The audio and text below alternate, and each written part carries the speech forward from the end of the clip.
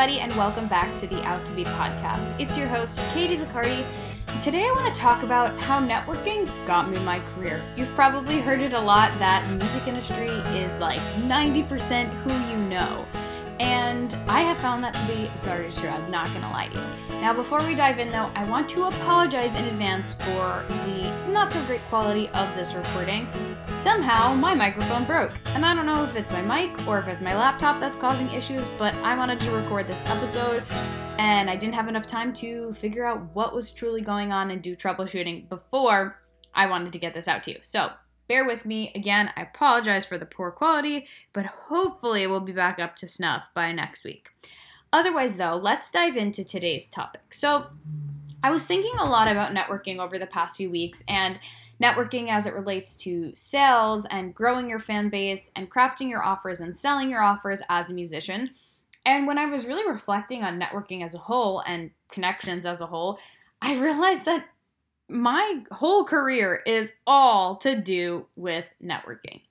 So we're going to do a little storytelling today and a little bit of reflecting on why networking is so important and what kind of networking is important. Let's flash back all the way to when I was still in college studying music business at NYU. While I was there, I did a variety of internships.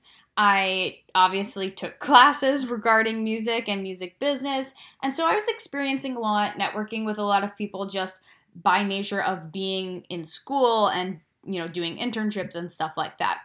But it was in my senior year where I kind of started to have that panic set in of, okay, I don't have a job yet, I'm going to have to get a job soon, and I don't really know what it is I want to do. Even at that point, I really had a strong feeling that I wanted to be an entrepreneur and that I wanted to do my own thing. We had a class that was called I think it was literally just called entrepreneurship. Or maybe it was music entrepreneurship, I'm not sure. But it was literally entrepreneurship in music. And so as part of the class, we had to all pitch ideas for a startup. And then we broke up into groups. We voted on ideas. We broke up into groups. Each group took one idea, ran with it, really fleshed it out, did the market research, tested it out, did presentations to see how it would be viable. So my idea got picked, which this was an idea. Don't steal my idea. It's copyrighted in my brain. My idea was to do a dating app, but for songwriters to find co-writers. So think like Tinder, but to find co-writers. So that was my idea. And we did a whole presentation, we spent a whole semester working on it and fleshing it out. And so when I was gearing up to graduate, I was like, do I keep going with this app? Do I try to get a different job? What do I do? I was super torn. And the truth is that I still didn't really know what I was meant for, but I knew that I was being called to an entrepreneurial path. However, the truth is that creating an app is quite hard. It requires a lot of capital and a lot of tech knowledge, which I don't have. So I would have had to find a partner that I liked and trusted to do the tech stuff. And where I was at in my life and my career, I just wasn't really finding that. So eventually I slowly decided to abandon the app idea as far as making it happen in that moment. Who knows though, maybe it'll make a comeback. I still think it's a good idea, so if you're listening to this episode and you also think it's a good idea, let me know. If you think it's a bad idea, also let me know, because I won't waste my time. But anyway, that's a total aside. So I'm approaching the end of my senior year. I'm not sure what I want to do, and I come into this place where I'm like, okay, I gotta figure some things out. What am I gonna do? I think I need to talk to people. I think I need to start connecting with people so that I can start to put my name out there for a job.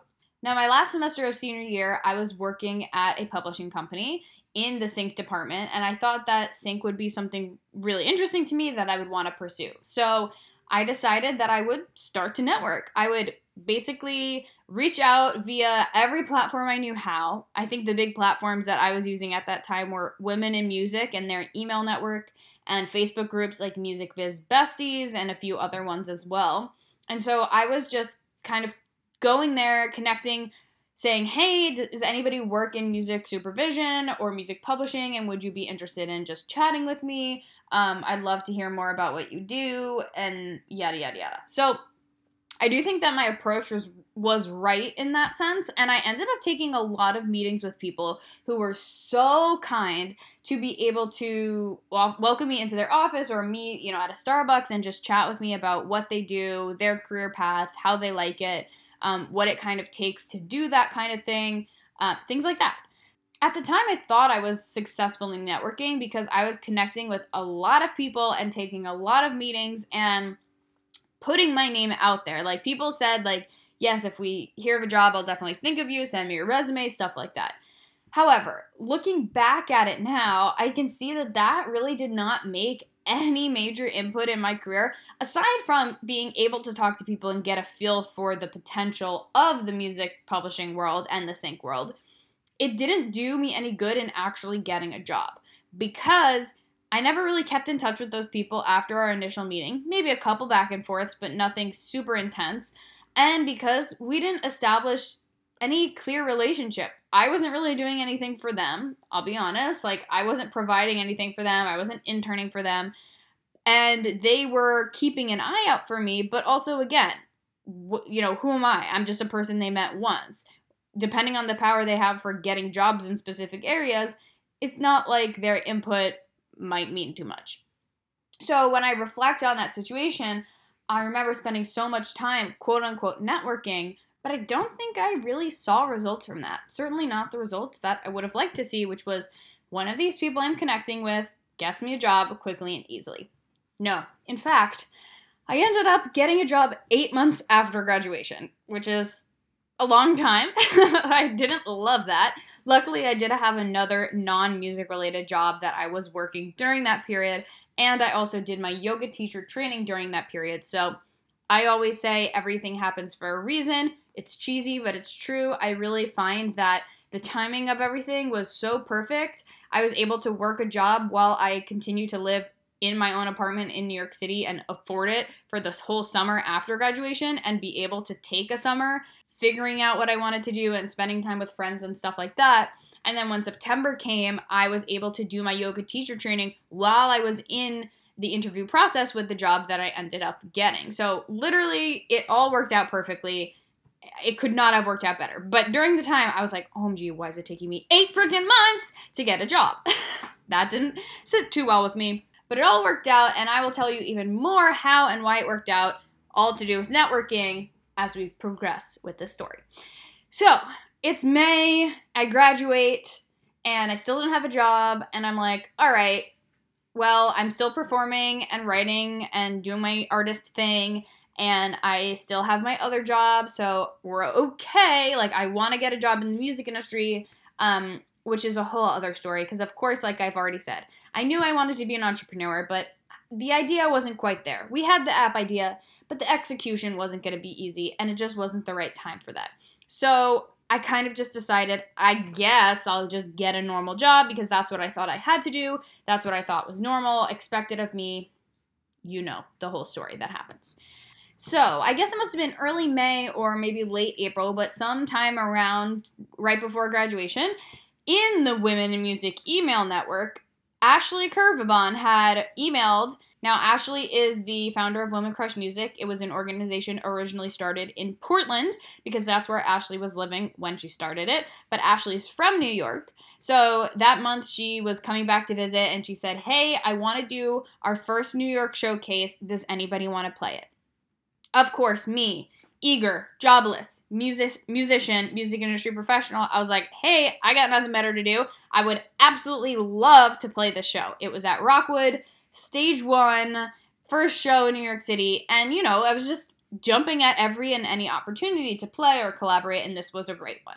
So it was the day after graduation or a couple days after graduation where I played this first show in New York City as an artist for the first Women Crush New York showcase. And at that showcase, I had said to Ashley, hey, I love what you're doing. The nonprofit, especially at that time, it was a startup to help women in music have a community and be supported and have opportunities and gigs and stuff like that. So while we were at the gig, I went up to her and I said, thank you so much for having me. If you ever need any help, I have time on my hands. I would love to be of assistance, whatever way I can. So pretty much the whole summer, nothing really happened. I stayed connected with Ashley and we talked, but there was no obvious progress with that until about September. And when September hit, Ashley was taking it more seriously to start a chapter in New York City. And it was at that point where things progressed that I became a team member of Women Crush Music. I became the New York City chapter leader, then the head of marketing, and then I don't even remember what my final title was. Basically, it was like COO, vice president stature. So while I'm no longer with the organization, that experience was absolutely incredible. And it all happened simply because of networking and because of forming genuine connections and putting myself out there. And it only took one person to do this. So Ashley and I connected, we became friends, we chatted often, we stayed in touch, and I was willing to provide something. Now, this is the key, right? When I connected and chatted with Ashley at the show, I told her how I could serve her, how I could help her, and how I could be of support to Women Crush Music. But there was also no pressure or expectations attached to it. I felt really passionate about the work she was doing, and I felt that it was something I wanted to be involved with. So it came from a really good place of, being honest, open, genuine, authentic, all those juicy words that you might use for a situation like this. Really just like honest and real. That's what it comes down to. It was real. It wasn't like a fabricated thing where I was like, I have to reach out to all of these people. Now, I'm not saying that that was a bad strategy for me to use or for you to use when you are trying to broaden your reach and make more connections. But the thing that I've learned up until this point of the story, and also for the rest of my career so far, is that what really matters is making genuine connections, not making a ton of connections that don't actually end up leading to anything. So, long story short, on the Women Crush track, I started with them, worked with Women Crush for, I want to say 2.5, 3-ish years. Like I said, I'm no longer with the organization, but still support them and support their mission and love Ashley. But during my time there, I was, again, able to connect with people, and this came from a very genuine way. So we would put on showcases and we would put on events in New York City, as well as having our Facebook groups for Women Crush Music. So during this time, I was booking the artists, I was organizing all of the events, connecting with potential speakers. I was talking to a lot of people who would end up playing and speaking and being at the events with us, and also people who would potentially do that in the future, or who might be a good fit for next time, or who were interested. So, as you can tell, I was connecting with a lot of people by nature of my job. Now, some of those people I talked to once and I never spoke with again. But some of those people, when we met in person, we really connected, we stayed connected online, and I was able to be of support to those people or work with those people or simply just have a continued connection with them, which is something that will stay with me forever. Because again, a lot of these women I'm still connected with, they were able to take so much from Women Crush Music, and now they've followed me onto my journey becoming a coach and are able to get value from that, listen to the podcast, and I'm providing value for them in our relationship. Now, not only was Women Crush, a gig that I got from networking and making a genuine connection, valuable for continuing to network and make genuine connections, but it also helped me in my career now and in getting my eventual job. As far as it goes now as a coach, it gave me my foundation for coaching people, for learning about literally every single aspect of the music industry. Because as a startup, as a nonprofit startup, we were literally doing everything. Press, booking, artist development in some ways, giving advice when we had the music Woman Crush Collective. Like, we did so much stuff. We had all hands on deck because that's how it works when you're a nonprofit. And so the learning experience there prepared me to start my own business 100%. Now, it also helped me, I believe, to land the job that I landed in music publishing, which is the job that I was in before I did quit to start my own business. Now, all of our Women Crush team members were volunteer, so I was working for free.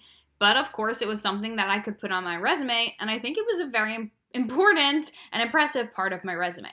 But getting my job in music publishing wasn't all to do with my work with Women Crush.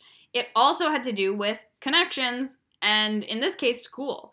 The publishing company I ended up getting a job with, I had an in a way, because one of my former professors used to work there. In fact, she helped start the company. So when I applied, I was able to mention her name and say, hey, I actually know about this company, and I have known about this company for years now because of this teacher. And I know what you guys are about. I really love it. I've heard great things, and I'd love to be a part of it. Then when I went in for the interview, we were able, again, to talk about that. Oh, you did this class. Oh, what did you do for this project that she gives? So it was an immediate point of connection. It was an immediate thing that they could pick me out from the crowd from. Let's say they get 10 or even 50 applications, but they're all somewhat impersonal, and they're all saying, hi, person, I would like to work at your company. I think this company is great because blah, blah, blah. Instead, they were able to read mine and see a connection that was already made, a mutual friend, a mutual connection, a mutual thing that we have in common, or something that really shows. First and foremost, when you're applying to a job, you definitely want to show that you're interested in the company, that you know what the company's all about, and things like that. And having this connection definitely did that. So in the end, I ended up landing that job. I worked in that job for 2+ years while I also continued to work at Women Crush, until I eventually decided that it was time for me to leave and start my own business. Now, if you've listened to any interviews I've done before, or even the very beginning of this podcast, you will hear me talk about why that was. There's a lot of reasons. The main was that, number one, I realized that while I wanted to serve songwriters, and that was a big reason of me thinking that music publishing would be a good fit for me, I wanted to be an entrepreneur, and I wanted to be my own boss, and I wanted to do it in my own way. I didn't really see the growth trajectory for me in music publishing because I wasn't in love with it. But I knew that I had ideas and I had ways that I wanted to serve people out on my own. At first, I wasn't quite sure how I would do that. I really am passionate about press and social media marketing, particularly at that time. But I was also really passionate about mental health. So I ended up deciding that when I started my business, I wanted to focus on this mental health aspect of things, self-care, and really helping to eliminate the burnout that we often see in the music industry. And that's what happened. And since then, I've been able to grow my business through a combination of keeping the connections that I had made years and years ago and focusing on making new, genuine connections. My audience might not be huge. This kind of really comes full circle to our episode several weeks ago where I talked about why your follower count doesn't matter. Right now, my audience is still relatively small, and my follower count on Instagram isn't enough for me to get the swipe up feature. So, we're working towards it.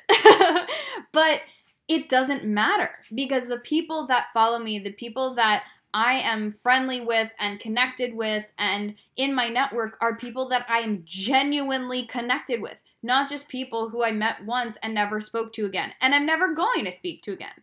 Instead, these are people who I connect with on a more personal level. And that's really the key, is that you want to connect with people on a personal level instead of just feeling like you need to use everybody or like you need a network just to get opportunities. Opportunities come once you've created a genuine connection with someone. Once you have that genuine connection, then people will refer you out for gigs or think of you for opportunities or send things your way. But they're not going to do it just because you shoved yourself in their face and said, hey, I'm this person and I asked for this. It's so, so important to be focusing on the genuine connections. If you can hear banging in the background, that would be Ziggy. He is banging on a cardboard box, making a lot of noise. Don't mind the dog. He's crazy. But that pretty much brings us to the end of today's episode. It was so nice having this chat and reflecting on, my journey here, really. My journey over the past several years to create the music career that I am obsessed with today. And how much networking and more so creating genuine relationships with people has made a huge impact on that. I don't remember what the exact saying is, but I really think it's something like the music industry is 80% connections, 10% talent, 10% luck. I might have fully pulled that out of my butt, but it's got to be something like that. And if not, I'm making that the saying today. because it really is true. No matter how talented you are, no matter how dedicated you are, no matter how committed you are, no matter how many networking events you go to, if you are only networking at a surface level and you're not going deep and you're not making an effort to connect with smaller amount of people but making genuine connections in that relationship, then what are you doing it for?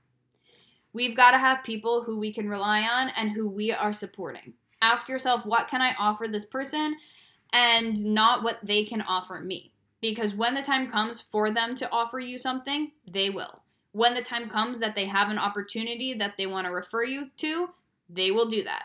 And when you need their support to promote a song or share a course that you've launched or whatever it might be, they're the person you can go to and you can ask to do that because you have a strong relationship, a strong foundation, and you've been there to support them in the past. I just realized I have one more thing I want to say on this too.